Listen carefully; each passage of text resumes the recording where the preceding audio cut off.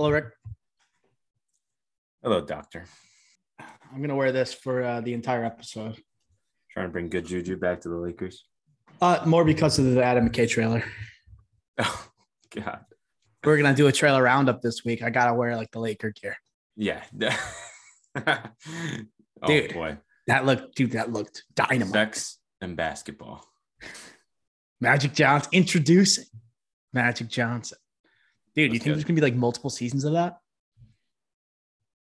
No, but they should do that. Well, what if they do it so it's like, okay, it starts off in the 80s, right? You got Magic Bird, then we go 90s, you got Magic HIV, and then we fast forward like 7 years, obviously take a more serious tone. Maybe we get a different director in there rather than Adam McKay. Fast forward 7 years, maybe in season 3. Shaq Kobe. We're talking 3P. Then we're doing Shaq Kobe breakup, Drama City. That's right? season 4. Imagine if they had like a different director for every season, like a different showrunner, like capture the tone and everything. That'd be unreal. Didn't even think of that. Let's put it out there. Okay. Are you ready to go? I'm ready whenever. This is the Drive-In Podcast, episode 67, take 1.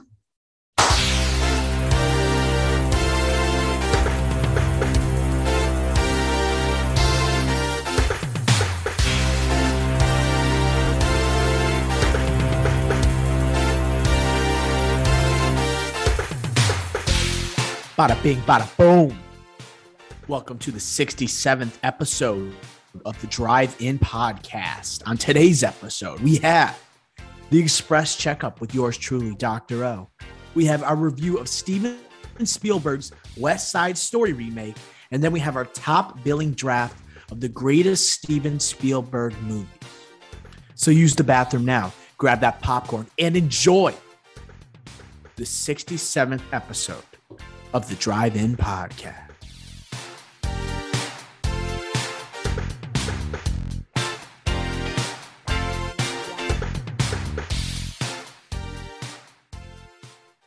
All right, ladies and gentlemen, this is episode 67 of the Drive-In Pod.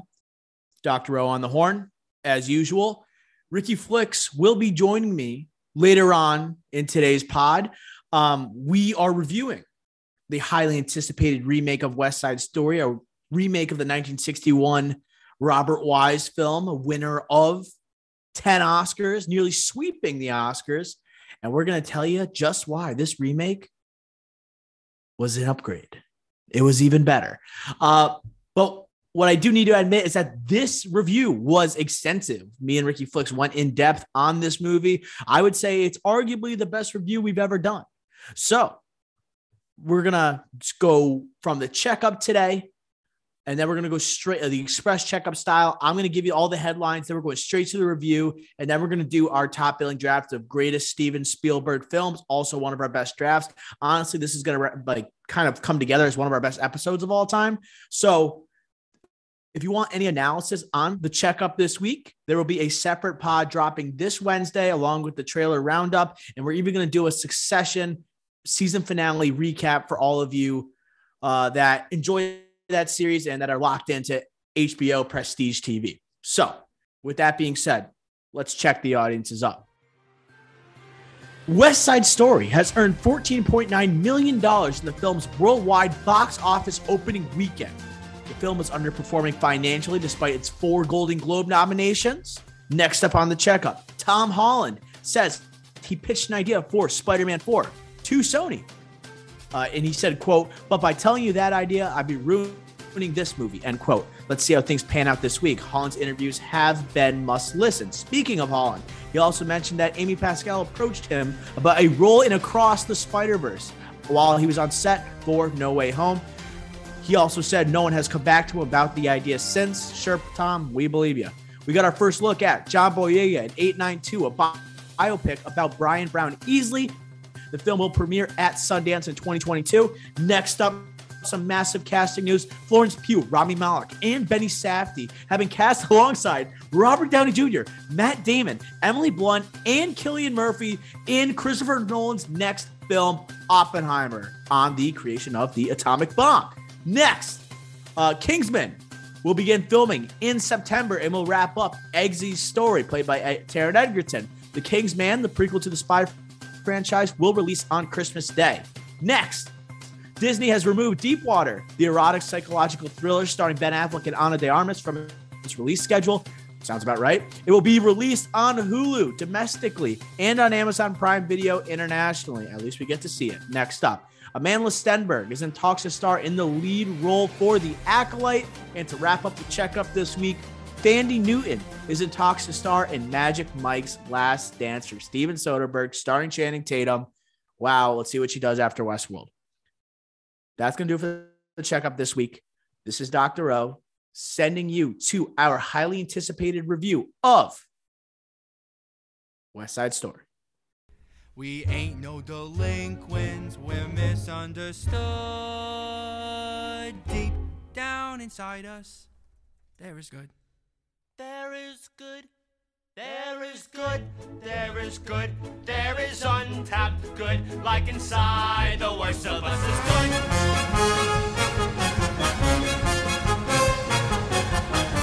Oh, that's a touching good story. Ricky Flicks, we have a new contender in the Best Picture conversation. West Side Story is here from the one and only Steven Spielberg. We're giving you the synopsis. We're giving you the Rotten Tomatoes. Give you the IMDb. Then we're going to give you our original thoughts, right? Upon seeing this, what some are calling an instant classic on an instant classic. Talk about that. We got like some classic Inception there. So synopsis reads, an adaptation of the 1957 musical West Side Story explores forbidden love and the rivalry between the Jets and the Shocks, two teenage street gangs of different ethnic backgrounds. Simple, right? We got a take on Shakespeare's Romeo and Juliet. We got the 1961 film. So 8.1 out of 10 on IMDb. We got 93% on the thermometer and then 94% on the audience score, right? Critics think it's cinema. Audience thinks it's cinema. Ricky Flicks, what were your expectations going into this movie? And did they live up to them? Yes. First off, it was cinema. That's clear. It's cinema. Two, so before seeing this movie this weekend, I rewatched West Side Story 1961. Obviously, a classic that, as you mentioned, 10 Oscar wins out of 11 nominations. Unbelievable movie. When I rewatched it, I initially thought, wow, like that's still really good. Last time I saw it, I was a child, not even a teenager, I would say. There were some points like I would cringe at, and obviously it looks like it's on a set the entire time, like in the back lot of Hollywood, but the ending still hits, everything hits still. So I'm like, wow, that still was a great movie. But Dr. O, dare I say, this was better. This was better. The writing was far better. The changes they made, this obviously was adapted, not just from that, but also from the 1957 musical. But they made this better. Tony Kushner and Steven Spielberg. Spielberg with his camera work and technical aptitude in cinema, and Tony Kushner's writing ability, that combination was just apparent here throughout this movie. And I think even changing some of the musical numbers and where they were in the movie, except one, I would say was a drastic success. It was huge and made substantial changes and substantial improvements upon the original movie. And I think almost throughout the entirety of this film, the tone was very good. The pace was very good. And I think was better than the original. There, I said it. Wow. Ricky Flicks, this might take the audience by surprise. Probably not, because we agree on a lot of things, but it was better than the original, bro. It was better. It was better. And it's not because Spielberg was drastically different from the original, because the original material is so damn good. What you could tell is when Spielberg made this movie, obviously it's been reported that he has an extreme passion for musicals and especially West Side Story. So it seemed like he paid tribute to it, right? He didn't really modernize it in a way of the setting, but he modernized it in terms of choreography, making it a younger, appealing for a younger audience with cast members like Ansel Elgort, but Rachel Zegler, okay? Rachel Zegler, and an exciting young supporting cast. And he made a lot of small adjustments that made a difference, right? So he noticed right? Maybe songs were in a certain place, maybe the settings, the literal settings of these musical showcases and choreography. He makes the smallest adjustments. Okay, how can I make this better? And it's clearly better. It's just obvious. And my expectations going in, I knew from the first trailers this was going to be incredible. I could tell from like the shots from the trailer. You got the Jets and the Sharks meeting at the garage setting, right, where they're about to have the battle, right? The what do they call it? The Rumble. So they got the shadows overarching and like going against one another. I just knew it was going to be great. And then you see like the fire escape scenes with Elgort and Rachel Zegler. Man, that was arguably one of my favorite scenes. We're going to go over it together. But it just had the energy. I didn't know at times if I was watching the 1961 film or the 2021 film.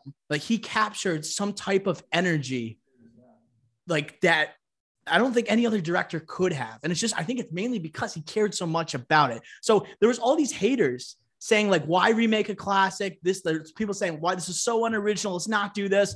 Yet I was never doubting Spielberg, right? He's going to handle this material with care. He's going to give audiences a nice tribute, but also reintroduce it to a new one. And I thought it was exceptional. My second favorite movie of 2021. If I watch it again, it might be my first. And I don't think like obviously if Spielberg's taken on a project, you just have to have faith in it. Arguably the greatest director of all time, but you just have to have faith in it. But even if you don't, I'm usually one of those haters that says, why are we remaking this? Or why are we doing this? But 1961, like that is such a long time ago. And for a musical that's so outdated, as in with the set design and everything like that, they didn't even have the original, like the person that played Tony and also Maria didn't even sing.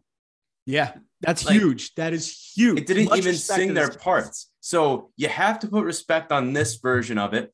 And also, almost everybody except Rita Moreno on the Shark side / Puerto Rican side weren't even Hispanic in the 1961 version. Steven Spielberg was like, nope, that's not happening this time. And not like everyone wasn't Puerto Rican in this version, but they were Hispanic that were on that side. So that I also think made a huge difference as well. So culturally accurate. Exactly. So I just think that made a huge difference. You could tell by the amount of times they're actually using Spanish throughout without subtitles. I know some people were upset about that online. I think that actually made a difference as well. We'll talk about it. It might have been a little too much, but I still think I'd rather have that than too many subtitles, as in translation. But all in all, you just have to have faith in Spielberg. And also there was a significant amount of time between the two movies where, yes, a remake had to be done. And I'm just glad it was Steven Spielberg. Let's talk about the decision let's talk about the decision by Spielberg to maintain this 1950s New York setting. Okay. There are plenty of directors that would take on this project, plenty of young directors, and they would say, let's modernize this for the younger audiences rather than maintain, as I said, this vibrant 1950s New York where you have an influx of immigration, right? You have this strong working class white man who does not necessarily accept like all of these immigrants coming in, taking stores, taking jobs, right? In such an urban environment. I love that he kept it there because this story is not really adaptable to 2021. Not at all. It's first of all, we're talking Shakespeare. We're very, very old school story. I love at first sight. Man, that doesn't really fly today. I could have saw a director like trying to like incorporate a dating app of some sort, like look across the gym. Oh, I matched with you on Tinder or something. That would just be like a Netflix movie that failed. Right. I could just see something incredibly cringy happening. It's almost like before I saw this movie, there was like a quote unquote love at first sight trailer that I saw with Jennifer Lopez and Owen Wilson. Right. And when I saw I believe it's called Marry Me, J-Lo is playing basically herself, all right, who is she's supposed to get married to this other pop star who she performs with, and she looks at someone on the stage and he's holding a marry me sign and he's like, and she proposes to him. It's just not believable. You don't buy it. Here, there's some romanticism to this 1950s setting, right? And you have this like cultural divide and where people, it's like has like obviously the Montagues and the Capulets, like you have these people that are driving you to not stay with one another, but love is just driving you towards one another. You know what I mean by that? So I just don't think that story wouldn't have flown for 2021, not even like 1990. And racially charged movies I mean, people would be very sensitive to that type of movie. And like, we have this like immigration, like 1950s is very different than like how we think of it now. Right. So I think it's a very unique story. I'm just glad that Spielberg stuck to the roots.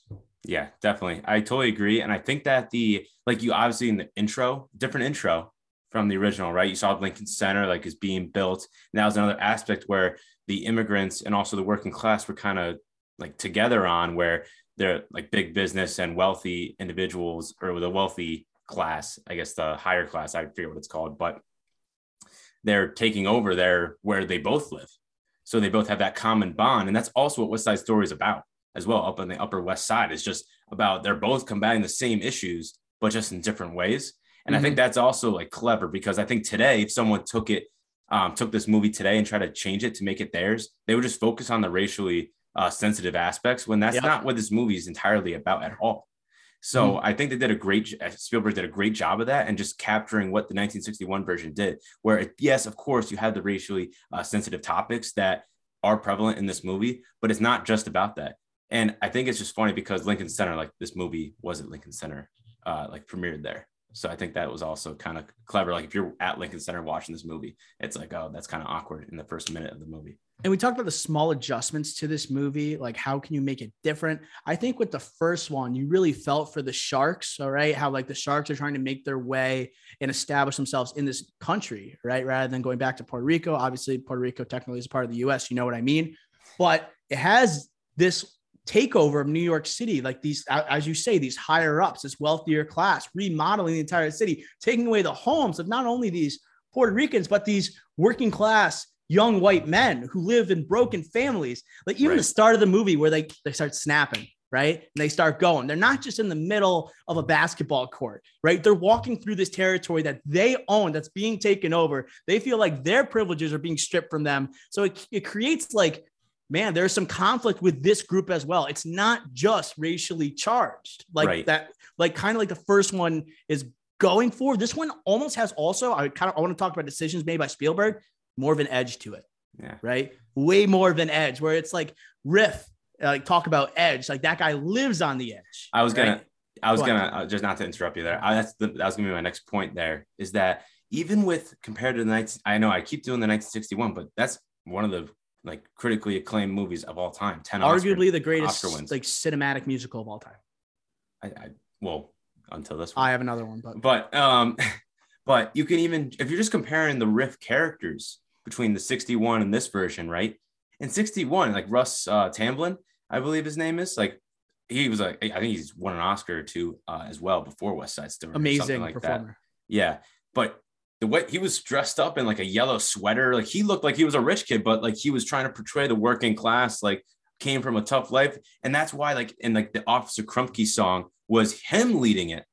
He was leading that song in the 61 version, saying like how he's like mentally, like socially inept and everything like that. But in this one, the riff in this one, he was definitely on the edge. Like you said, he was wearing like the bomber jacket in the beginning, and then has the oil on his hands. The hair is really greasy and not very well kept, like the 61 version. And the Officer Krupke song, he's not even on the set. That's not his song anymore. Spielberg changed that. And I think that was so smart to do. You already got riffs cutting edge from the character himself. Mike Pfizer, I believe his name is. He's like big on the Mike Feist. Thank you. He's like big in the musical theater scene. He won a Tony for Dear Evan Hansen. Right. So like he's big on like musical side, but he was great in this movie. But I think that just shows the parallels between the two movies and the adjustments that Spielberg made that I thought were spot on and much improved. I couldn't agree more. And let's go to other decisions, like smaller decisions that we're talking about that made the biggest impact. And let's talk about the subtitles. Let's talk about the subtitles, because that seems like it's a high topic of interest, I guess, after this movie's been released, whether it's on social media, whether it's in reviews, and people like it, people hate it. I liked it, right? I think America is kind of going through a shift right now, because I don't think the language that they were using was too out of touch. And I think that even though you couldn't necessarily make, like if you have no familiarity with the Spanish language, you could still understand like what they were trying to convey and their messages. And I think that goes to the acting. I think I think Spielberg was trying to say, he's trying to evoke emotion. A lot of times when they're speaking Spanish, they're either very sad or they're very angry.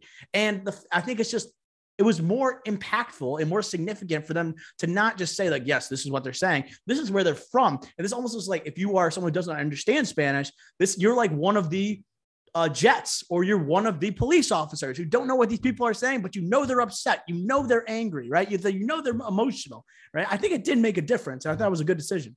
Yeah. And not to repeat what you're saying, I think that it also brought like relationship building, as like with Bernardo and Anita. Like Anita was trying to say, hey, like, you have to try to learn this language. Like, we need to be successful here. We're not going back to Puerto Rico and San Juan like you want. Like, we're staying here, yada, yada, yada.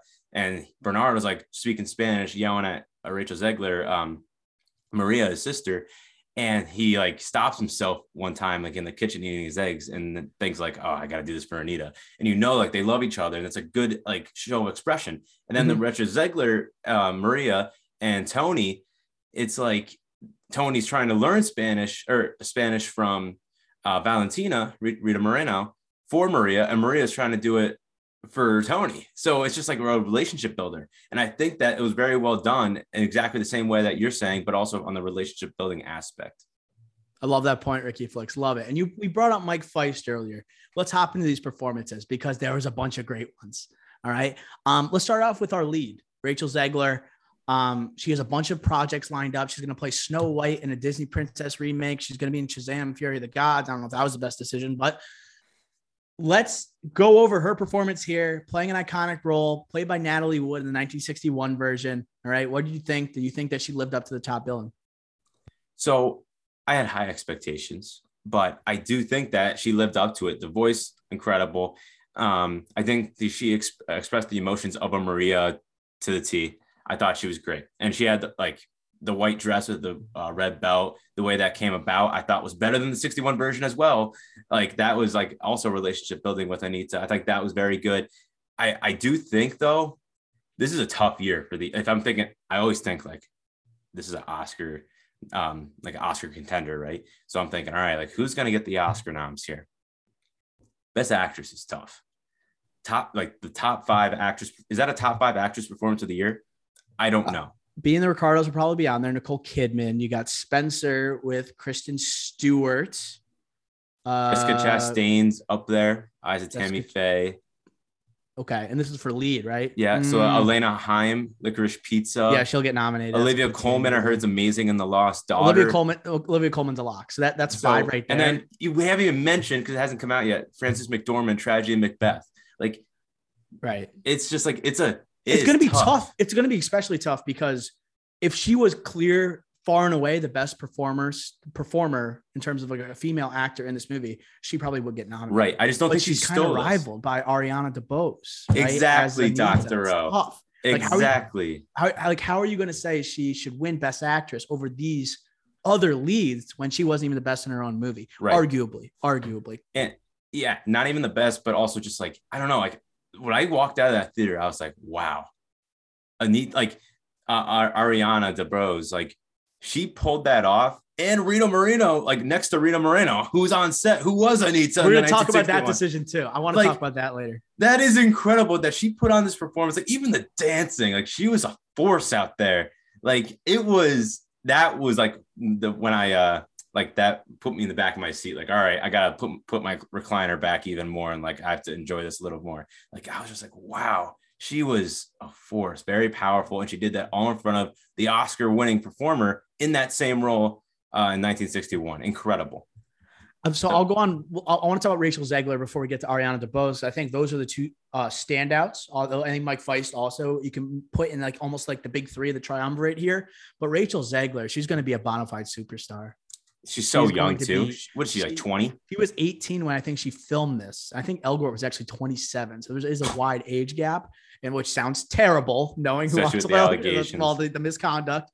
But I thought Rachel Zegler, I thought the casting was on point. Talk about decision-making process with Spielberg. She is like her with the white dress, spotlight on her. You got the red belt. She is perfectly innocent. You feel like she is an angel sent from heaven, right? It's just, I thought that the casting couldn't have been better. And then you hear her sing. I think because it's like with these stories, with the West Side Story, with the West Side Story, like as a movie, like we talk about the 1961 version, there's a lot of songs, like obviously there's high tempo, talk about America with Anita, right? Ariana DeBose, Rita Moreno, all that stuff. There's also, there is the Tonight scene, right? By the balcony. She has a booming operatic voice that you would not expect to come out of someone so petite. Like she was absolutely incredible. And you're right. You talked about it earlier. It means something when you are actually singing, like, and performing in this movie. What? Right. We talk about Bohemian Rhapsody all the time. And then we compare it to like Taron Egerton and Elton, like and singing Elton John himself, putting his own spin on it.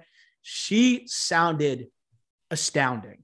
I thought immediately after watching, like, she's a shoo-in for a nomination. Then I kind of measured like her, Ariana DeBose, who would be more likely to get one. I think it's DeBose. And let's go to her now, unless you have something to add about Zegler.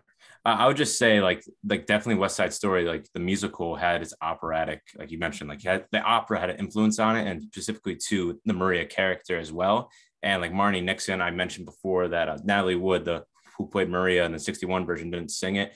And Marnie Nixon did, who also sang for Audrey Hepburn in My Fair Lady. But still, like, she's like a great, like, forgotten singer in Hollywood. But that's what you needed. We got it.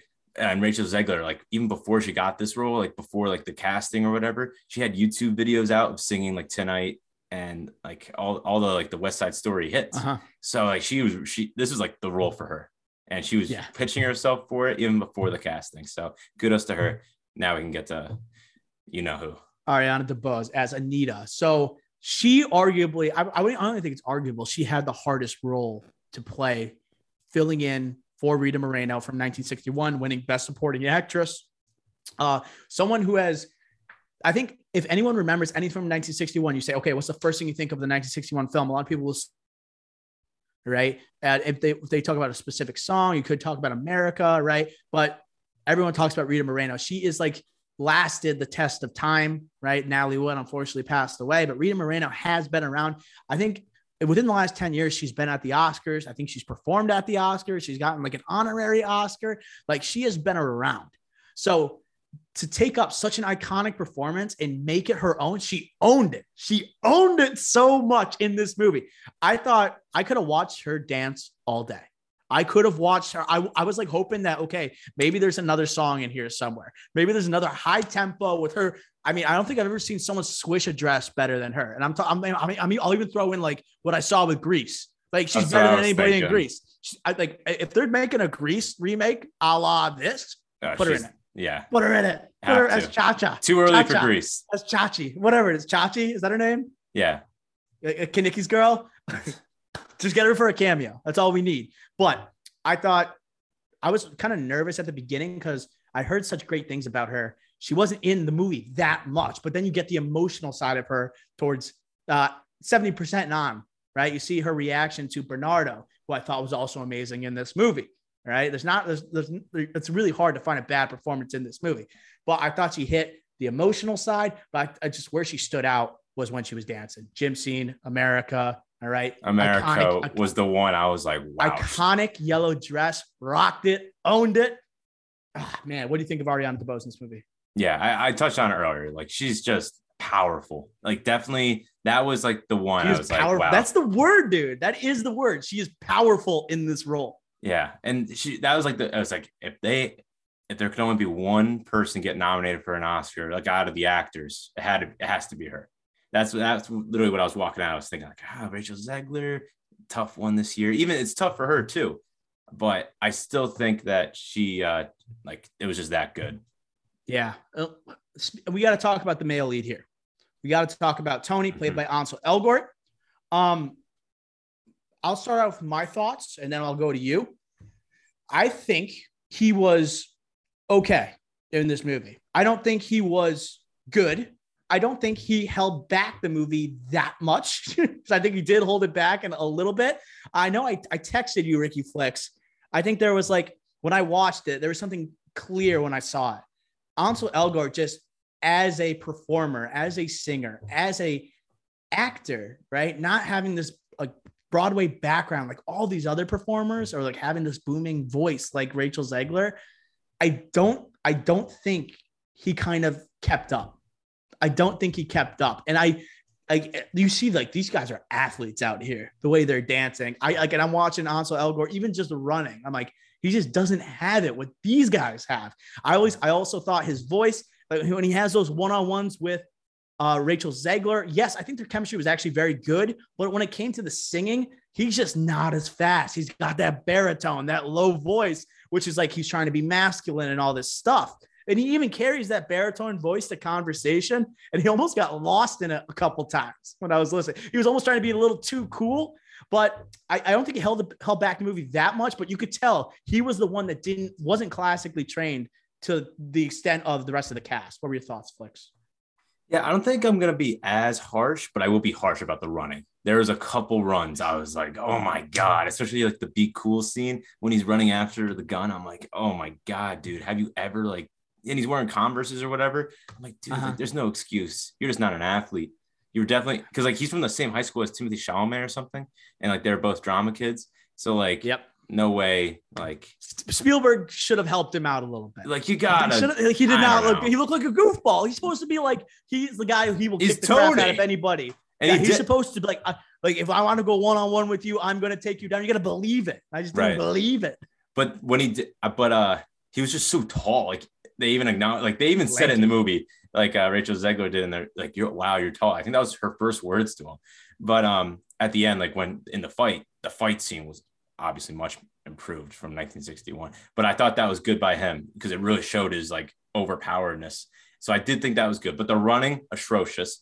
I do agree with you with the voice, but I think just my expectations were so low for him compared to the rest of this cast, because the rest of this cast, they are known to be singers and performers. He's like, Baby Driver. He has released songs before on Spotify. He is a recording artist. So I thought I was kind of expecting a little bit more. I didn't know what to really expect because I didn't know, like, if he's going to be, you're singing West Side Story. Some of these are slow paced songs, high tempo songs. Can he keep up? Yeah.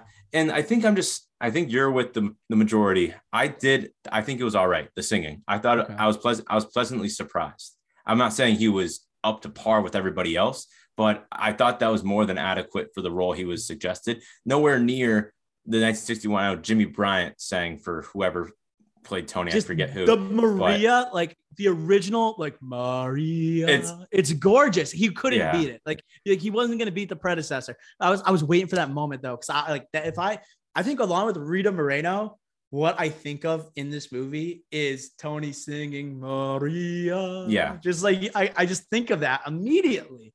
And I just don't think he brought it. He just couldn't. Because I think in a way, these performers, like all like lead, supporting cast, you could say they are at the level or even greater than their predecessors. I don't necessarily think he was, but it's not like Tony was an absolute beast in the 1961. Yeah, but also I was realizing, like with Ansel Elgort, the same thing you did. Sometimes he was trying to like push the coolness factor a little too much for me, and I didn't really necessarily like that voice. He was trying really hard. Yeah, especially when you can't like run and like keep up with the rest of the performers out there. It didn't come to me as well. Yeah, resonate. Thank you. So Ricky Flex, I want to talk about Rita Moreno, and I want to go back also to the decision-making process of one Steven Spielberg. I thought by having Rita Moreno and like playing the doc role in this edition of West Side Story was genius. I think it worked out as like a little gender swap action, but I think why it was so good is because if you didn't have Rita Moreno in this movie in any capacity, right? What were you going to be thinking about Ariana DeBose the entire time? You're thinking about comparison. Rita Moreno, is she as good? Is she as good?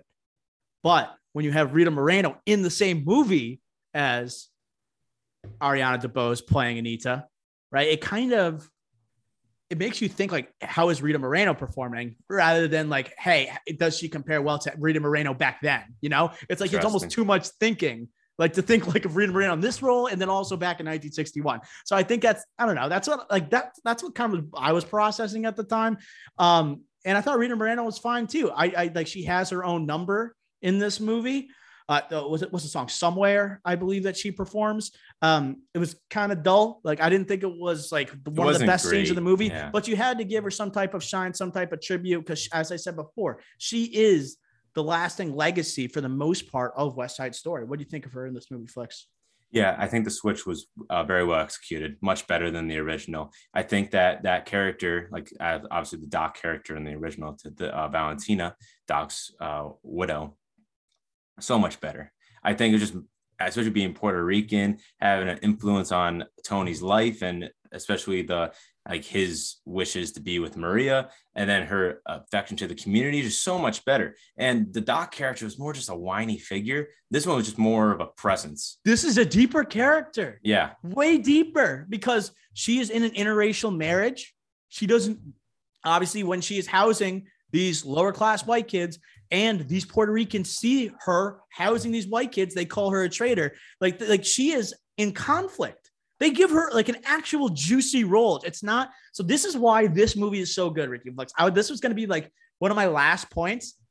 Spielberg was more interested in making quote unquote cinema, or making an excellent piece of art, than making a blockbuster. And which is like, this is weird, because he is arguably the king of the blockbuster. And that's going to be my last question of this interview. So he didn't have a new rendition of America. He didn't have Ariana Grande making a cameo, singing a song, right? He didn't have, like, Ansel Elgort is probably the biggest name here. And he is the one that's looked down upon most recognizable. And he's the one who's looked down most by by audiences, right? So he was just committed. I'm going to grab the greatest Broadway performers, establish them in this movie, right? Young performers. And then we go, right? He wasn't concerned about, is this movie going to make $100 million on its opening weekend, right? This movie was not financially successful. It made $15 million in its opening weekend, right? And I don't think, what I loved is that he didn't care about that. And which is so weird, because we're talking about Steven Spielberg, Jaws, Jurassic Park, right? E.T., some of the greatest blockbusters in the history of cinema. But he's like, no, I'm just going to make an absolute banger and declare myself back. Yeah, I think you pretty much said it. And then Spielberg, like, he's making The Fabelmans coming up next, where, like, you saw the news recently, he'll be directing that. Yeah. Kushner, I think, is on that one as well, writing, with Seth Rogen going to play Steven Spielberg's uncle, Paul Dano, as his dad, I think. So just like hitting this like artistic achievement to go into his own biopic, directing his own biopic, which is crazy to say, but it just shows the power of Steven Spielberg. He's been around for 50 years, like since 71, his first full featured film. But he's still hitting it at the highest of highs. Damn. It's incredible. He was kind of in a lull, dude. Like, he had BFG, he had Ready Player One, The Laundromat. That wasn't him. The Post. Yeah, Laundromat is who is Soderbergh. Soderbergh. But yeah, interesting comparison there. Yeah. But also, like, he had like Bridge of Spies, which seemed like it was just kind of like striving to be an Oscar film, just like The Post was like just striving, like, how many Oscars can we get here? This just felt like it's a passion project, and he improved upon a cinematic classic, and where everyone said you shouldn't do it. Everyone was doubting it, and he proved everyone wrong. He dropped his nuts on the table. And he delivered arguably the best movie of 2021. Let's also talk about the music and the choreography. Favorite scenes, Ricky Flex. Hit me with it. Favorite scene. That's a tough question. Favorite number, musical number, or give me two. Well, I don't think the chemistry between like the original Maria and Tony versus this one was as good. I do think it was really good. So I really did like the scene in the gym when they first see each other, like the lighting and how like they kind of paid like in the lighting there, they kind of blurred it out so you can see their faces, but then also you can't. Yeah, exactly. And I thought that was so well done. So I guess like that would be my favorite scene. My favorite number is got to be Tonight. Like, it's just like, I don't know. That's just, it always hits me. The Maria didn't hit, like I think you said it earlier, didn't hit me the same way as in the original. And that's my favorite in the original, but in this one, it isn't. Like the one, are we talking about on the fire escape, or are we talking about where it's cutting for me back on and the forth in the back? for me on the fire escape. Yes. It's just so iconic. It's so this is what I was like I don't like Elgor, as I said, not bad. But I thought the way that scene looked, I felt like I was watching a movie from 1950. I felt like he captured that moment so perfectly. How even like I'm giving props to Elgor here, even the way he scales, right? Athleticism, even the way he scales the fire escape. I'm like, damn, this is like hella romantic right now. And like her looking through the grate and everything. Right, and she looks so innocent. And her eyes, she looks like she's in love. Like it's just like they capture that love at first sight. And like if any person who watches this movie doesn't have background on the 1961 film, hasn't read Romeo and Juliet, say you're 14 years old or 16 years old, and you're watching this, like, wait a sec. Like they just met each other yesterday. Yeah, you gotta have an understanding of Shakespeare. So like anyone who has like criticism in terms of that regard, like don't take it up with Spielberg, take it up with Robert Wise, take it up with William Shakespeare if you can contact him in any manner. But you can't criticize that movie in that regard. That's one of the notes I had down. It's like it's tough. We referenced about like we talked earlier about how it's tough to make like a movie like this today, but that is like buying into like first love at first sight today is a lot tougher than it was back in the 60s. Or that's 50s. why you had to remake it in this setting. It was exactly Spielberg is invincible for the decision. He's invincible from the decision. So I completely agree. Musical numbers. Tonight was so good. I enjoyed it. I mean, I got to go America. Like America was unbelievable. The dancing. And it was Anita. and we haven't even talked about Alvarez. Let me pick David Alvarez as Bernardo. I thought he was electric too. Like he is a phenomenal athlete. Him as a dancer, spinning Anita, even him in the gym. Like I think the gym in America were my two favorites, right? And tonight's obviously that's also in my top three. Yeah. I thought like the gym scene had very much Grease vibes to it. And also I thought it was well, obviously you talked about the love at first sight, like that moment that it captures, right? And paying homage to the original. I thought that was incredible. I would say those are my top three though. I would say those are my top three. Yeah. Now I'm thinking about it. America was that good. It was that good. It was bigger like than just it was bigger than the 1961 film. It's like running through the streets. You have males and females getting involved. It feels like a whole cultural experience. That's what the whole song's about. I was thinking about like In the Heights, like Washington Heights. Like I was thinking of that earlier when I was watching that. But then this just hit so harder. This is so much harder. In the Heights must have been so inspired just by this one number. Now we're thinking about it, right? You had to have. Probably. I can't. Yeah. You know, I'm not the biggest musical fan, but the way we're talking about this movie, and the way I'm talking about it, I'll talk about for myself. But I think the biggest reason why I think I love this movie, especially more than the original, is because really the blend of the musical numbers and the appreciation of the music and the actual actors singing it and the choreography of the dancing, of course. But this was a movie. This was a cinematic experience. And I think not only with the camera work that Spielberg did, you felt like you were like really in tune with the characters, like this love that was going on, not just between Maria and Tony, but also with Anita and Bernardo, and then just the whole experience, the movie in general. But also, I really think Kushner will get nominated for adapted screenplay, and he doesn't have an Oscar yet. But this could be up there. It's going to be tough for him, like Power of the Dog we talked about last week. Like it's going to be a really tough category. Again, we've been talking about it for months now, but he brought context to a musical. What do I mean? Tony finally had a backstory. They talked about his prison time and how he got there. A lot. And it made so much sense in the fight, and that made the fight better. What else? They talked more about, like I talked already about Officer Krupke, and they talked more about Riff's character and actually getting Officer the gun. Krupke also scene was amazing. We didn't even bring that up. That was great. That was good too. Different setting. Yeah. And then the Be Cool, they made that into actually a part of the character development and the relationship between Riff and Tony. Like the writing in this movie and the changes that they made, not just the numbers, but the actual context to these characters. Bernardo and his aspirations as a boxer. Anita wanting to own her own store. I'm telling you, man, it wasn't just a musical. This was a cinematic, The more you talk about this makes me feel like the 61 film was so surface level compared to what we just saw. It was so surface level. The context was so important. And then and we also got to bring up, we talked about the believability of love at first sight and stuff. The interactions, right? The further interactions, meeting at the subway, going in the museum with Tony Maria, like they're doing their best to make it believable. The right? subway scene was tough, I thought, in the museum. I'm going to talk about that, but it feels like they're making an effort at least, right? And they're addressing, even in what I thought was a dragging scene, obviously, when they go to the museum, but they address the fact there was a cultural divide that is between us, and we are the reason people are fighting. The other one, they were so oblivious. They're just like, we need to be together. Da, da, da, da. Oh my God. Like, damn, we have high stakes right now. And like these people might die because of us. Like, what are we going to do? You know what I mean? It just felt like it had stakes.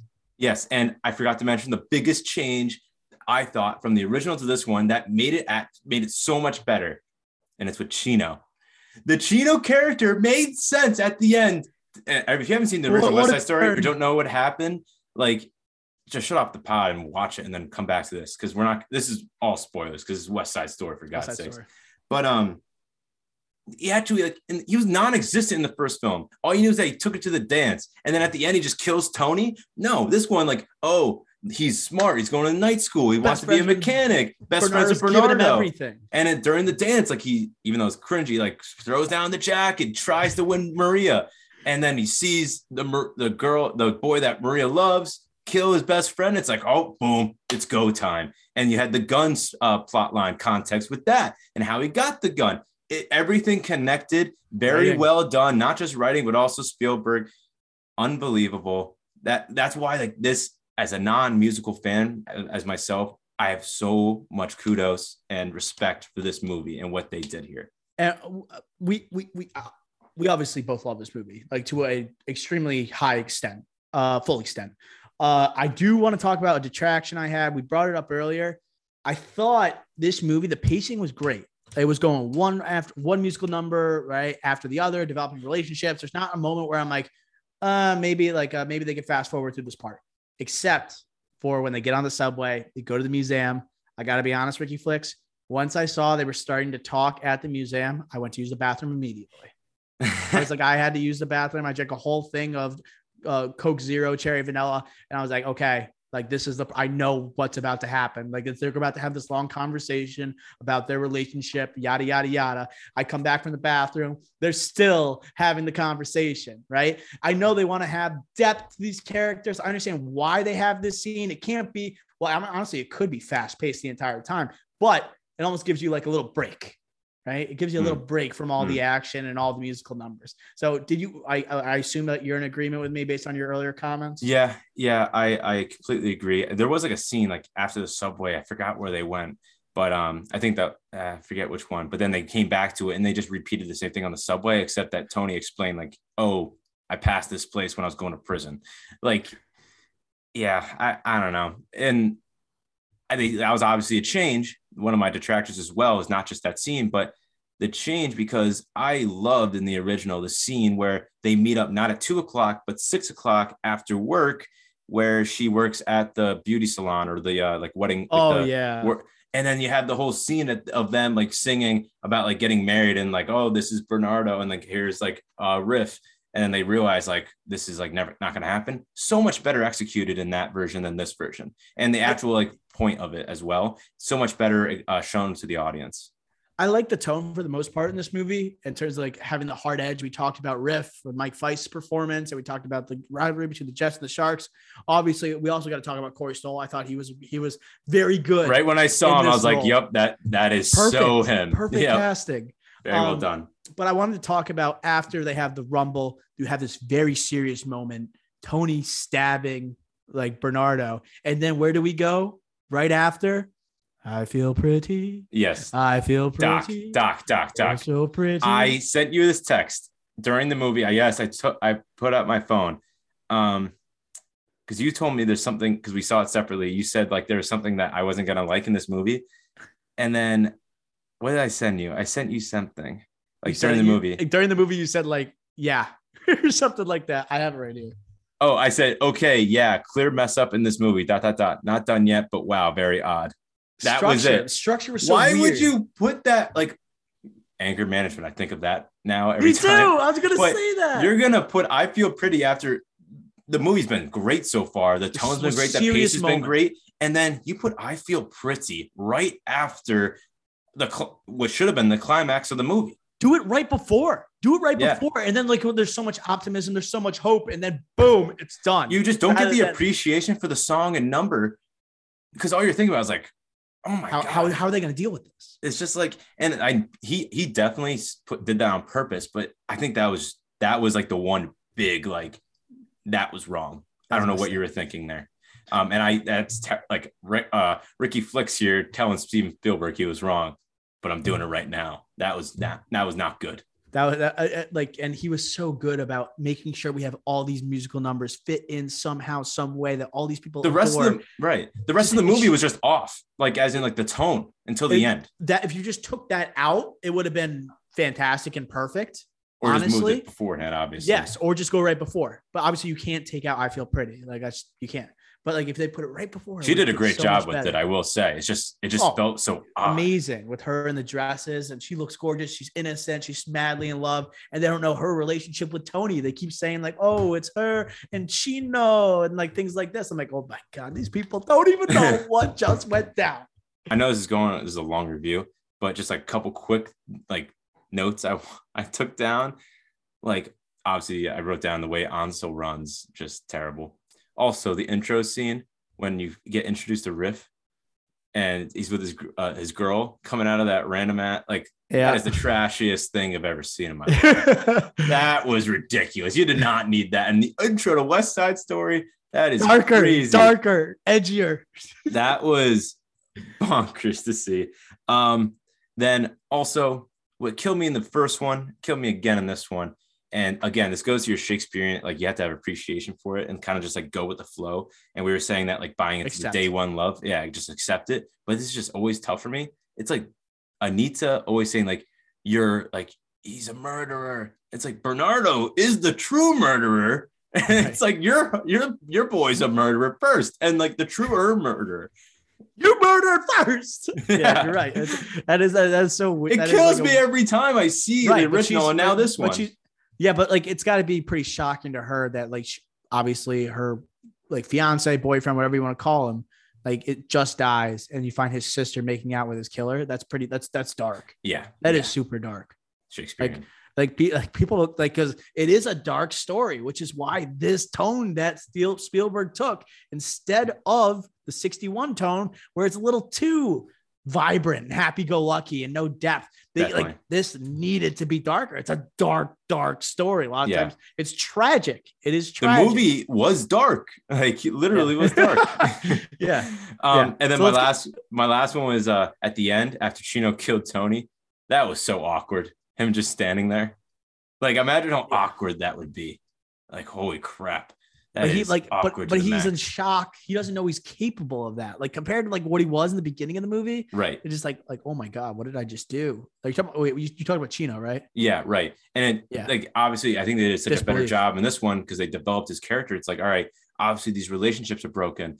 The people that are upper, like that, even the people, not just the working class that are going to stay working class or the leaders of the group, like a Bernardo, but also like the people that aren't even associated with the gangs, like.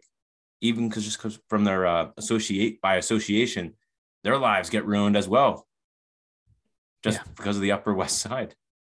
Completely agree. I like how you had those like your detractions there because we were praising this movie. Yeah, I was treating this like this is like a 200 out of 100. Yeah, like this is back. Yeah. All right, so let's give out some scores here, Ricky. What did you give Steven Spielberg's West Side Story? 93. Okay. 93. Solid. Where's that rank from among your best movies of the year? It ranks as number one, Dr. O. That's why that's your number one. Oh my God. I'm going with a 95. It's 1 point lower than my highest, which I think Dune, I gave a 96, I believe. Maybe I gave Dune a 95 too. I think this is the best movie of the year. Still, Dune's still my favorite. Dune might be but like Dune's also, I think, just the great man. So here's the thing here. When you talk about Denis Villeneuve versus Steven Spielberg, they both accomplished the impossible. When you have Denis Villeneuve my two favorite movies of the year, and I think are the two best movies of the year. Then he took an adaptation of a book that no one thought was possible, right? And it already failed once as a movie with David Lynch, and absolutely crushed it. And then we have Steven Spielberg, where people are saying you cannot remake a cinematic classic like this, and because you're only going to fail. Like, there's no way you're going to surpass it. What did he do? Made a better movie than he made a better movie than the original that nearly swept the Oscars and won 10. Like, are you kidding me? Those two, I think, in that regard, very comparable. So 95 for me, 93 from Ricky Flex. Anything else to add? Yeah, I have such an appreciation for Spielberg after this too, because obviously he's known as the blockbuster and action adventure king, and he just said, "Oh, I'm just gonna whip out and do a musical real quick." And this might, like, I don't think it'll win Best Picture, but you never know. The Academy's weird, and they might say, "Oh, like West Side Story remade, like one of the most critically acclaimed Oscar movies." Spielberg coming back before his own biopic. I don't know. We'll see, but I'm excited. This has been a long review, but it's definitely worth the long review. Absolutely. With that being said, Ricky Flicks, let's now move on to our top billing draft of Steven Spielberg films. All right, Ricky, we have maybe our most contentious top billing yet. We have a draft this week that are the greatest Steven Spielberg directed films. Ricky, tell me about your research for this project. What was your approach, and what does your big board look like? So most of my drafts, I usually go by strategy, as in more like taking the value picks. This one, between me and you, I think I know your favorite Spielbergs, but now I'm like not too sure. I think I'm just gonna go with my heart with most of my picks here. So it's interesting, right? We were just talking about the West Side Story. Spielberg might have the widest range of anybody. Insane. That's what I noticed in my research. He's the original of the blockbuster with his first. I won't say anything, but he's done sci-fis, action adventure, created franchises, war movies, dramas, historical figures. Yeah, like period pieces. We won't have to mention Quibi, but he was a part of that. But all in all, like, again, 50 years of just excellence, and we get to draft his best movies. It's an honor. I have exactly 10 bangers from Steven Spielberg, like 10 movies, like on the dot, that I'm just like, okay, these are quintessential masterpieces, like that stand the test of time. Well, maybe one of them, two of them don't necessarily, but they're just one of my favorite movies in general. It may not even be like most commonly for Spielberg fans. There is one in this movie I'm going to get to. I have not seen. I'm going to see if you draft it, but I've always wanted to see, and I might watch it after we're done recording here. But I am ecstatic with my 10 movies. I got 2 on the outside that I've seen, don't love. But with that being said, Ricky Flicks, let's get to this draft. You got a coin to flip, dude? Yes. Tails.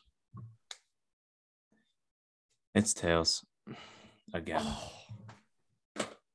Okay. I'm debating whether I want the first pick or not.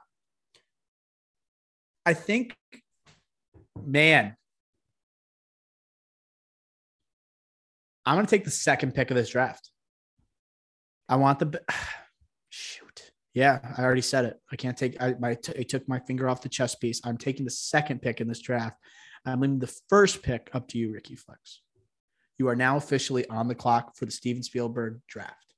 Okay. I wanted the second pick because now I just said I'm going to go with my heart, but now I'm saying, now that I have the first pick, I feel like I have to pick a movie with the first pick, or else this draft, we should just stop it after the first pick if I don't pick a movie here. So. Which I took the first pick. I regret it.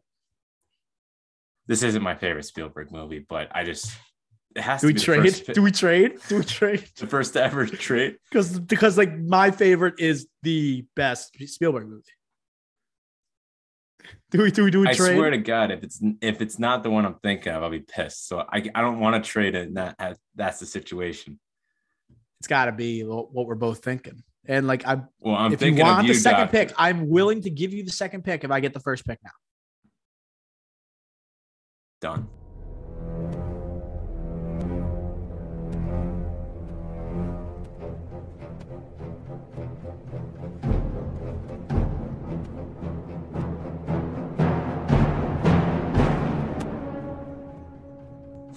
right, Jaws is the number one Yeah. Steven Spielberg movie. It is my favorite Steven Spielberg movie, and I have a long list of favorites from him. This, as we said before, and then we mentioned earlier on, Steven Spielberg is basically the founder of the modern day blockbuster, where it was appointment. You would circle the calendar. I'm going to see this movie. I don't know how many stories I've heard where people watched and went to the theaters that summer of 75 countless times to see this menacing shark, this combination of wonderful actors with this horrifying story with shortly infused humor. Right. I don't think there's a movie that quite matches what Jaws has brought to the table. And it's an original story. It's not something going off an IP.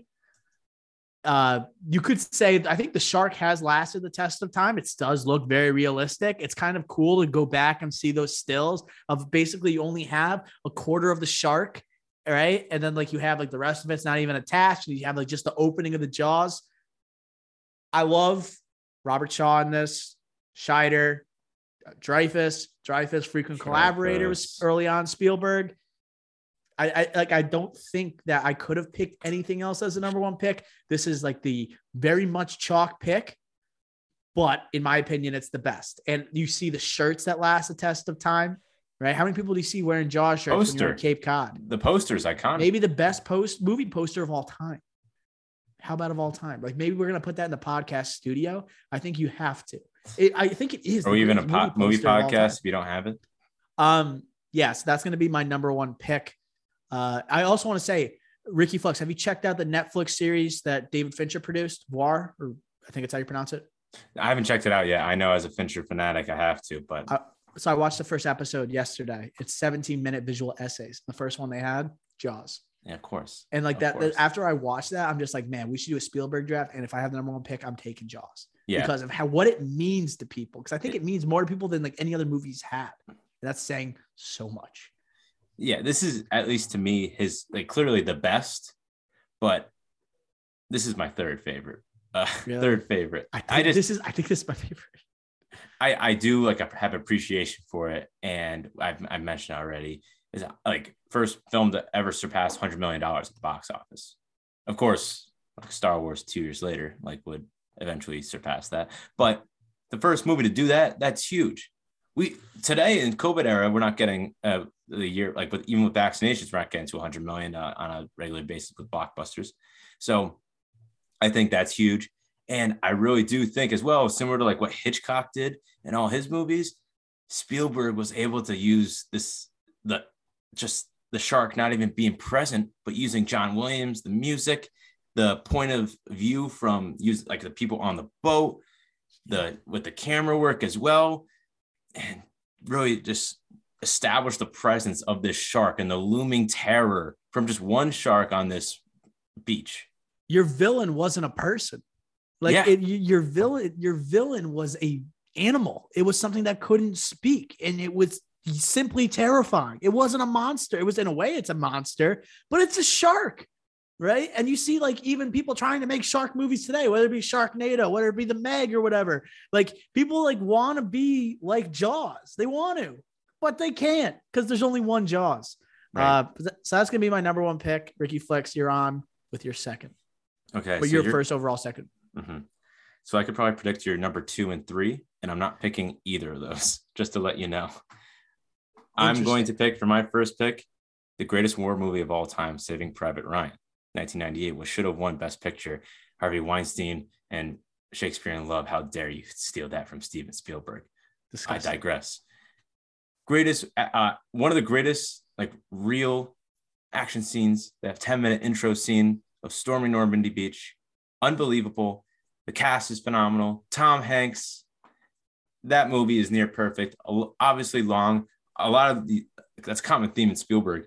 If it's not like one of these thriller, like action adventure thrillers, then it's either that or it's a long ass movie. This one's one of those long ass movies, but it's the greatest war movie of all time. Everyone loves war movies.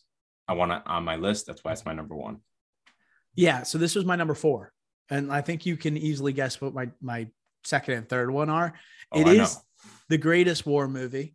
I think there's been some great modern day war movies that have kind of like obviously been influenced by Saving Private Ryan, whether it be like the treacherous like Hacksaw Ridge. I think of when I think of violence depicted during war movies.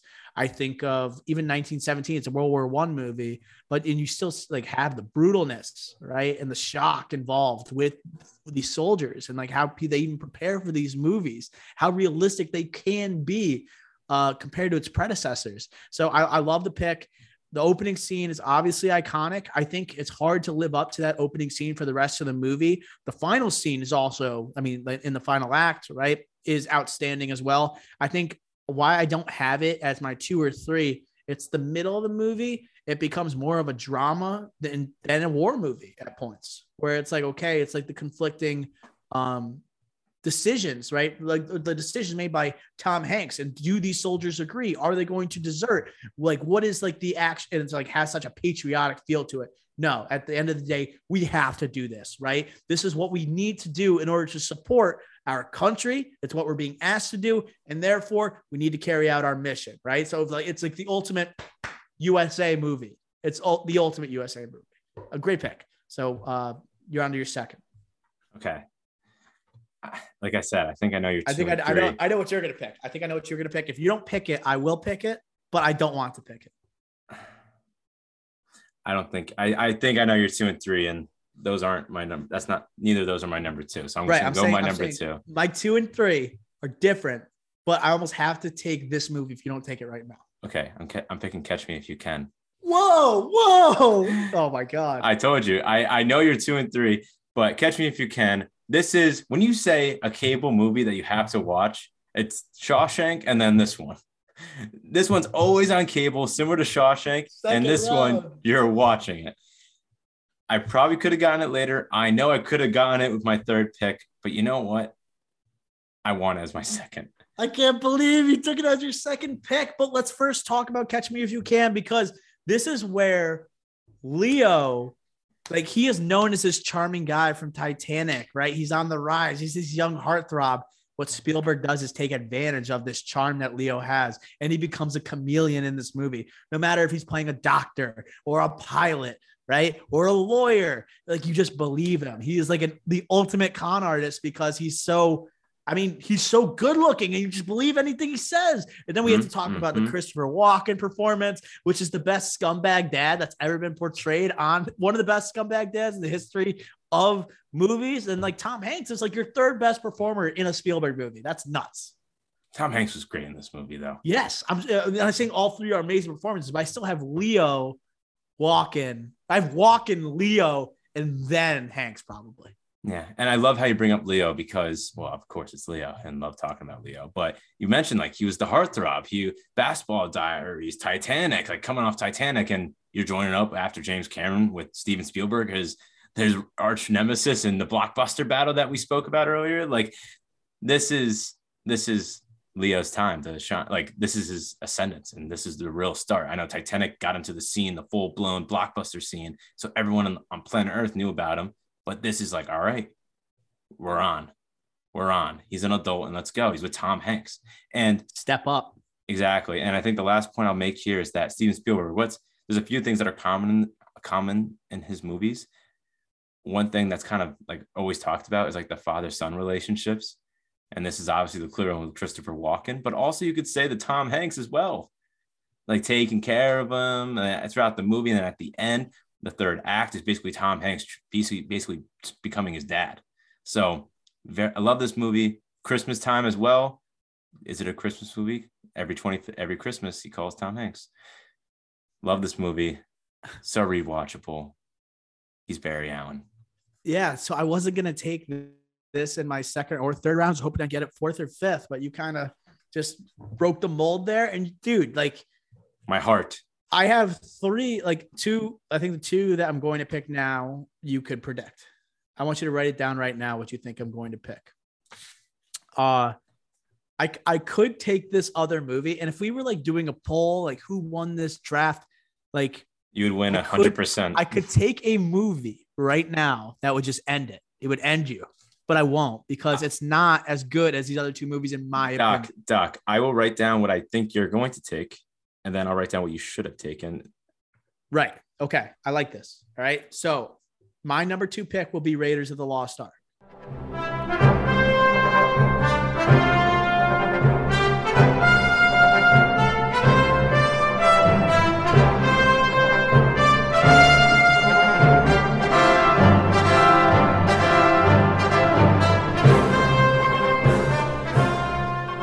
Raiders of the Lost Ark, like one of the greatest like producer / director collaborations with Spielberg and George Lucas. Talk about like the 2 greatest blockbuster minds of the generation. Star Wars meets Star Wars meets Indiana Jones. Like it's just a heavenly combination with Harrison Ford. We did an 80s draft the other to about 2.5 weeks ago with Olek and Steve-O. And this was my number 1 pick, I believe. This was my number 1 pick. And I think, talk about blockbusters, I've taken now Jaws and Raiders of the Lost Ark. I think I took the biggest blockbuster in the 70s and arguably actually Star Wars. Yeah, I was going to say Star Wars was bigger. Arguably the biggest blockbuster of the 70s and arguably the biggest one of the 80s. It just shows also Star Wars in the 80s. Yes, but this is the Empire Strikes Back. Yes. Yeah. This is the power, I guess, other than Star Wars. I think these are the 2. Yes. Right? So this just shows the power he has at the box office. The practical stunts that are being done stand the test of time. The pacing of Raiders of the Lost Ark can go against any movie that has ever been made. There is no lull. It's a thrill ride. Zero. It is a roller coaster, an absolute roller. It's more like King to Ka, where it's just going full speed at all times. Right? Yes, it has no lulls. It's the opposite of a Disney analogy. Ride. The opposite of a Disney ride. So not a roller coaster in that regard. Yeah. So any thoughts on Raiders of the Lost Ark? Is that the one you thought I was going to pick? Yep. That's both scenarios. That was the as in your favorite and also the winning mentality. Now this is the one. This is not going to be what the winning mentality would be. I'm taking E.T. to mark off the 3rd round. Show me the list that you thought I was going to draft. So the top one's your favorites. Yeah. As in what I thought you would pick. So Raiders and then E.T. And then if you're going to win, that's the other one. Yes, that is the obvious one. And we are going to get crapped on. See, that is probably going to be taken. I ruined this. I ruined the sanctity of this draft. I know. No. Like, I like that we're doing this. I think it might have even been better if we just gave our own top 5s of Steven Spielberg. And then maybe we can do that at the end, like what we truly think. Yeah, we can do it. But these are my top 3. These are my top 3. Jaws, Raiders of the Lost Ark, E.T. E.T. Early 80s, Raiders of the Lost Ark, then E.T. No, yeah, 81, then 82. Yes, I believe. I talked about the performance of Henry Thomas a decent amount in this podcast. One of the best child performances in a movie. Yes, he has that whiny little voice, and that in the beginning, it'll drive you nuts. But who doesn't cry at this movie? The relationship with Henry Thomas with E.T. Like at the end of that movie is so damn emotional. So damn emotional. You can make all the criticisms you want about this. Maybe the worst mother in the history of going cinema. Through divorce. The worst mother. Another father, son, no father. And there's no father. Have you seen the Steven Spielberg doc series that came out on HBO a few years back? I didn't see it, but that's just always the thing that they always talk. People always say is in every Spielberg movie, there's always a father-son thing going on. Yeah, because he had an absent father. He had reconnected with in the late 90s. He reconnected with him. But that obviously is a theme that plays out in a lot of his movies. And it's interesting, even when you look at, I'll tease a pick here, but Indiana Jones and the Last Crusade. There's plenty of examples, right, of the troubles he has with his family, with his father specifically. And I wonder, we're going to talk about the Fablemans that are coming out, basically the biopic that's coming on Steven Spielberg, made by Steven Spielberg. Paul Dano playing his dad, Oscar incoming. But yeah, E.T. is going to be my 3rd round pick. Ricky Flicks, will you take what I refuse to? Yes, I will. And it's going to have to be Jurassic Park.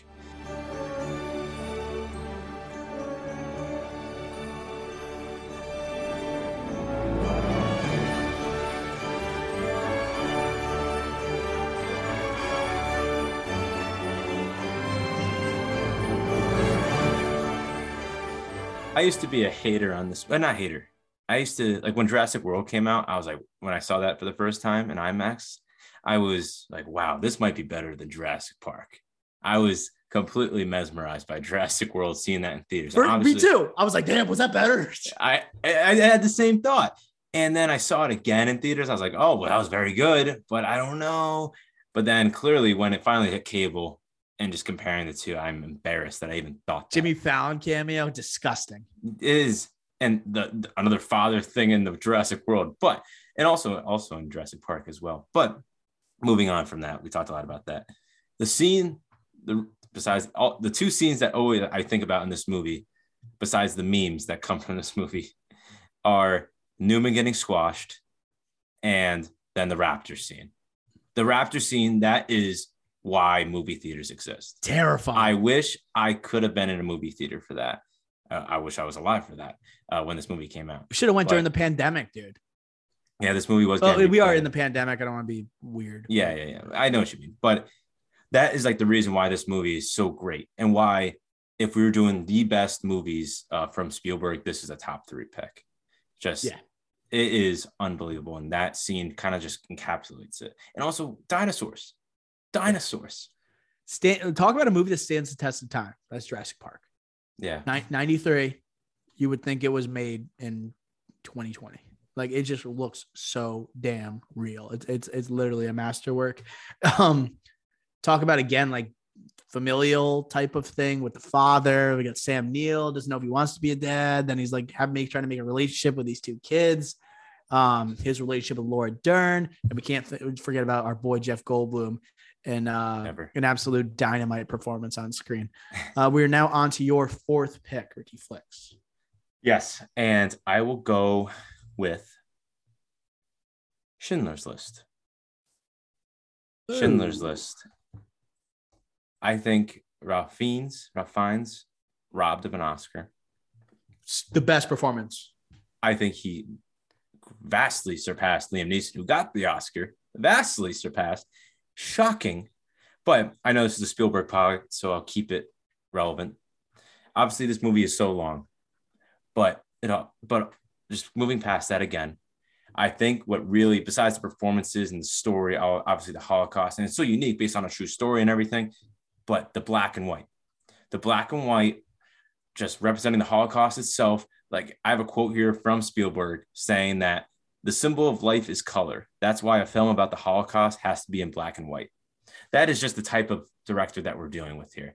He is, and you saw it in all his movies, and just in West Side Story that we talked about, all the symbolization in that, and also just like with the costume design as well.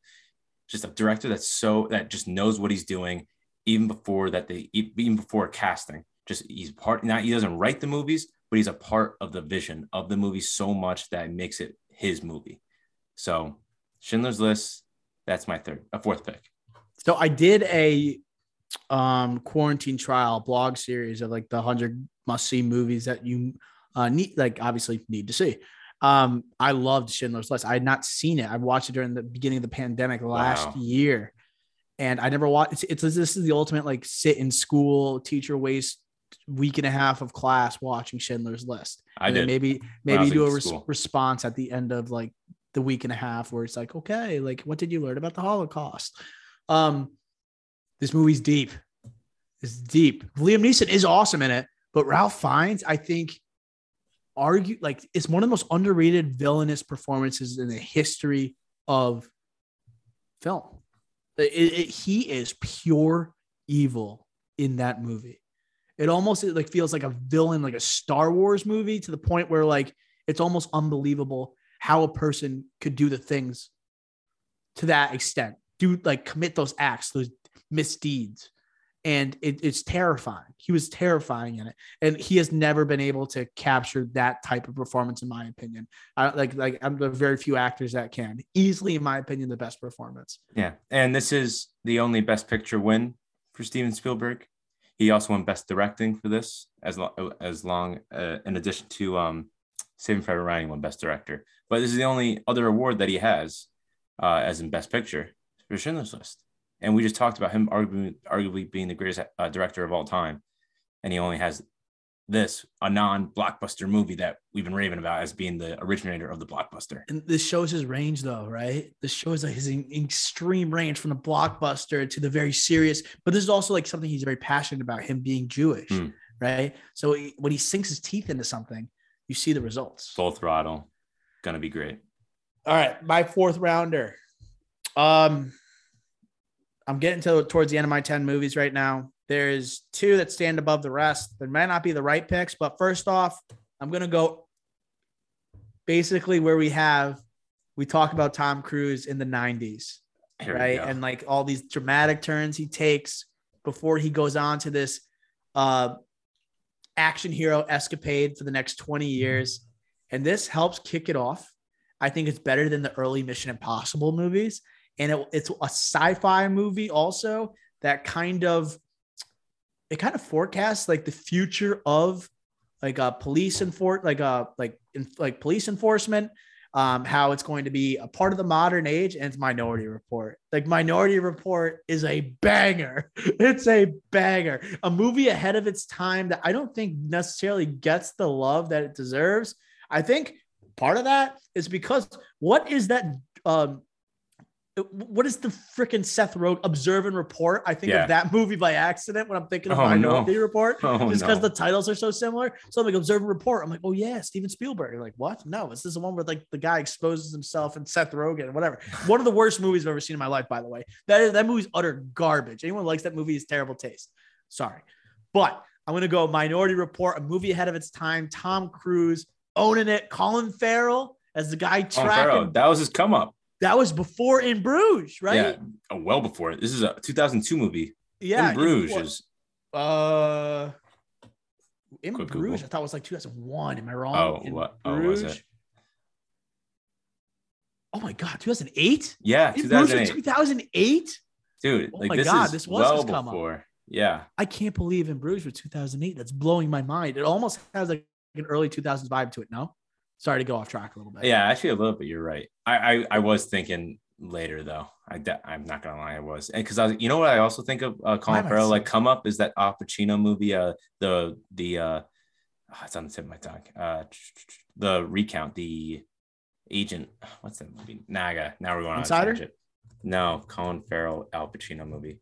The Recruit, right? I haven't seen it. I'm gonna just type in The Recruit. Yes, The Recruit 03 film. So that was right after this. Okay. So going back to this, my comments, because I am the Tom Cruise stan. Yes, stan. I thought you were going to pick it. I can't believe you picked Schindler's List over Minority Report. Schindler's List is a better movie. Obviously, Minority Report is really fun. A sci-fi thriller. Steven Spielberg get into the sci-fi game again after a long wait. Like that was a long time since I'm not going to tease any picks here, but a long wait since his prior sci-fi movie. And this is like one of those movies that you always talk with your friends, like a futuristic thing. Like, oh, what if technology went this far? This is the classic example. Mm-hmm. And this is like one of those, like, this could have been bad as in a Netflix movie gone wrong or a Black Mirror type thing. But it's Steven the visuals Spielberg. Don't exactly last. Like it was a little ahead of its time. It's also like a mystery thriller, right? It's also like a crime mystery. So it also has that whodunit it's an absolute thriller. Yeah. Mm-hmm. So I love that. And the ending was like psychological as well, thriller. Paid off. Love that. So yeah, had the payoff. But yes, that might have been a mistake by me by not picking it, but I'm going with my heart. That was my number 7, my 7th favorite Spielberg. I gotta look what I had it at. 8. I had Minority Report at 8. I'm the same. You're gonna make me, man. So also Minority Report has the most people joke is the most like the actor that everyone sees their face, they don't know who it is. It's Neil McDonough, right? The guy who plays his partner in like the movie, you know, who's like stuck and like trying to like navigate the whole system while he's going off like being a maniac. He tries to convince Tom Cruise to turn himself in and all that stuff. So you're making, I don't want to pick this movie. I'm not going to. Well, I have a guess. I thought, interesting. I'm not going to. All right, I feel like, I mean, it's so boring. I don't know if I can do it. I have a man. I'm surprised now. I was gonna say now I'm wrong if you said boring. So this other one I thought you were gonna pick. Boring. It's not like there is a movie here I will not pick. I don't think it's very good. Like I don't think it's lasted very well. One has a great pop culture references and stuff like that. I will not pick that movie. One movie I have not seen. I will reveal what that movie is. Oh no. I think I gotta go West Side Story. What just came out? Wow. I think I have to do it. I don't think I have a choice. I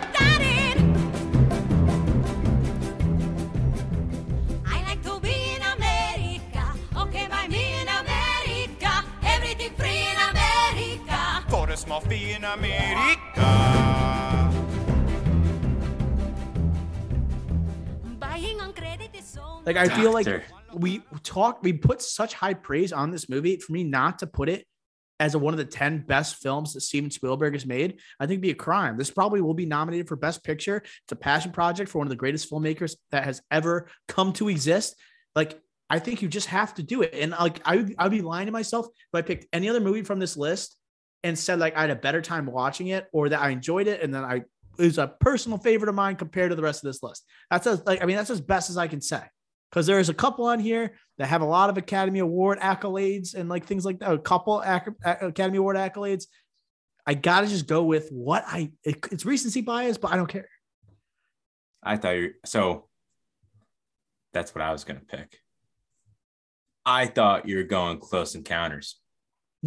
That's the one I haven't seen. What? You haven't seen Close? That is such a Dr. O movie. You haven't seen the mashed potatoes and dirt pile? I haven't. Oh I haven't, my God. I am going to watch it after this. I could not lie to myself and pick that movie, but there's also another movie, obviously, that I assume is going to go undrafted. Unless you take it. I honestly, because I had a question here for you, because that is such a Dr. O movie that you had Jaws, obviously, and I was going to say, which is the better Richard Dreyfuss performance in a Spielberg It's right role. after, too. It's like 78. Yeah, 77, I think, or 78. But I was just like, what's the better role? What did he do better at? I can't pick it. And I have a clear answer, but I think other people would disagree with me. I'm going to watch it and report back. Man, all right. I can't pick Close Encounters because there's a lot of things I wrote down, just like funny jokes from the movie. Richard Dreyfuss is unreal in Jaws, by the way. Absolute prick. I know, but I love him in Close Encounters. I gotta watch it. I can't pick it if I haven't seen it. So like obviously Close Encounters, I'm not gonna pick it. I was going to. It's my number 9, Spielberg, or 10. West Side Story is not my number 9, but I was gonna say besides the father-son relationship, like obviously this one, and I'm not gonna spoil anything for you, but that's apparent in this one, and also. Spielberg, another thing with him, a theme is like ordinary people like have just crazy things happen to them. And this is just one, like he started that trend with this movie. So you got to watch it. I'm shocked, but I'm going to watch it tonight. I got to watch Succession. I'll watch it tomorrow. But West Side Story, phenomenal. Great pick. All right. I'll round this out. Are you going to take it? It is my number 11. If I'm not going to pick Close Encounters, then that is my number 11. I picked it for I think my number 1 pick for like people playing real people. Lincoln. I'm going to do it. Like, yep. I think it's on the rewatch I did before making that pick. It is so much better than I remember. Just compared to what's left. Like I like Close Encounters so much more, but there's just so many things I want to talk about with that movie that I just can't. So just for the purpose, Lincoln, the greatest performance of a real person of all time, the greatest method actor of all time, Daniel Day-Lewis playing Abraham Lincoln.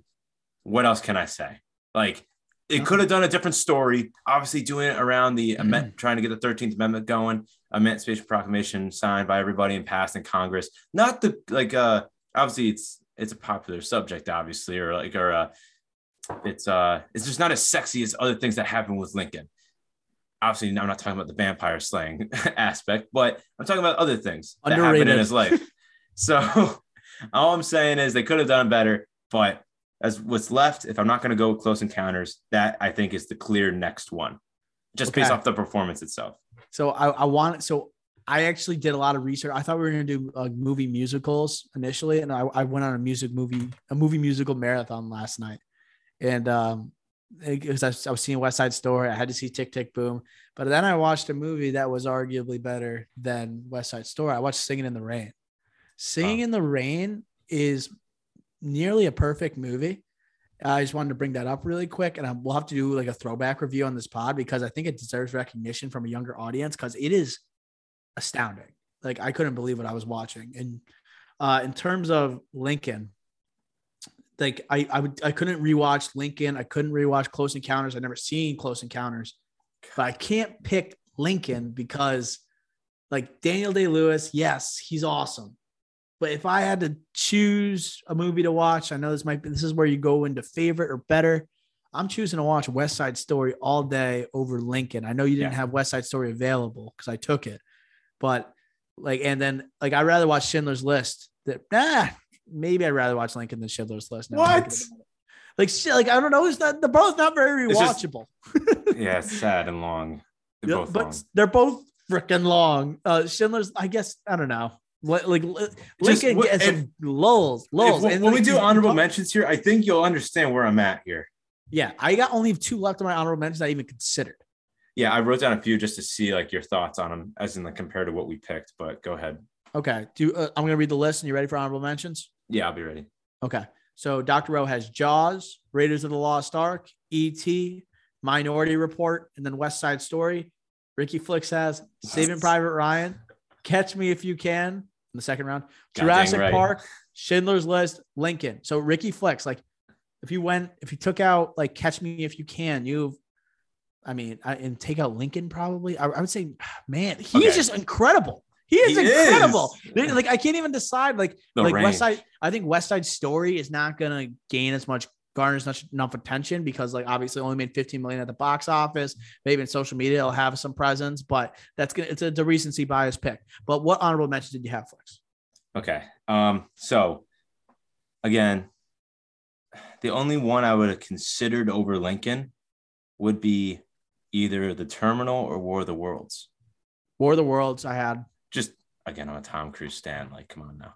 But and also Father Son in that one as well. The Terminal, that's just a feel-good movie. Tom Hanks just doing himself, Catherine Zeta-Jones. That's not like in my opinion, a great movie. That's just like, hey, you want to get cheered up? Go watch this movie. And Tom Hanks just not a huge Terminal guy. I know, but I'm just saying exactly. It just seems like it's almost too happy and it's too like almost happy-go-lucky.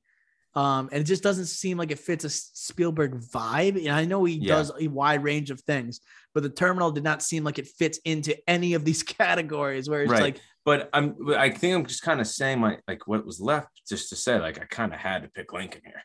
Like, I'm not going to pick Hook. I'm not going to pick Amistad. I'm not going to pick Amistad's not that bad over Lincoln. No.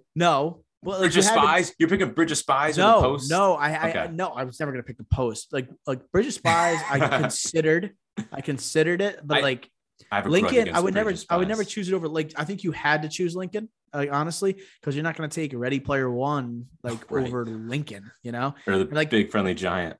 Yeah, or the BFG. Like, you're not taking those movies, but like War of the Worlds is a good almost like a guilty pleasure when it comes to Spielberg movies. Like when you think, oh, let's put on a Spielberg movie. You know what? Let's sneak in a little War of the Worlds right now. They made a scary movie 4 parody from it. Yeah. Yep. So there's honestly, I think the top 10 are the freaking top 10, or it's like the 11 or Close Encounters I haven't seen. So I add that one to my list. I think there's 11 clear cut, like absolute bangers from this man.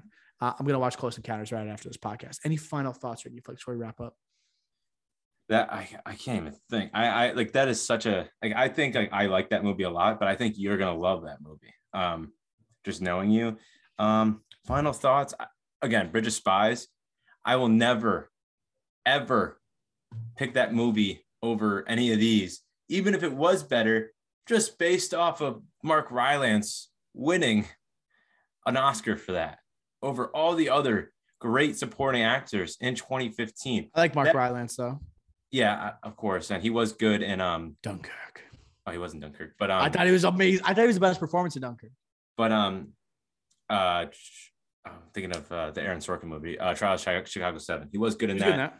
But Don't Look Up. Like him beating out Christian Bale in The Big Short, Tom Hardy in The Revenant, Mark Ruffalo in Spotlight, like Sly Stallone in Creed. Like I think that was the other one that was nominated in 2015 for Best Supporting. But beating out those first three, dude, that was criminal. the Stallone year. That was the BS. That was the Stallone year. They give Stallone the Golden Globe, but they didn't give him the Oscar. Right. It was complete bias towards it's anti-Italian discrimination that Sylvester Stallone did not get that Oscar over Mark Rylance. And it's not Mark Rylance's fault, but that was BS.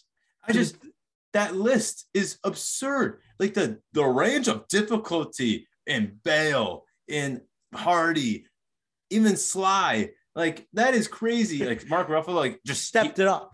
Like it just Spotlight, like won Best Picture, obviously, and he was great in that. So like just kind of goes with the Best Picture. So you're kind of just like the Academy divvying it up. But to give it to Mark Rylance is so criminal.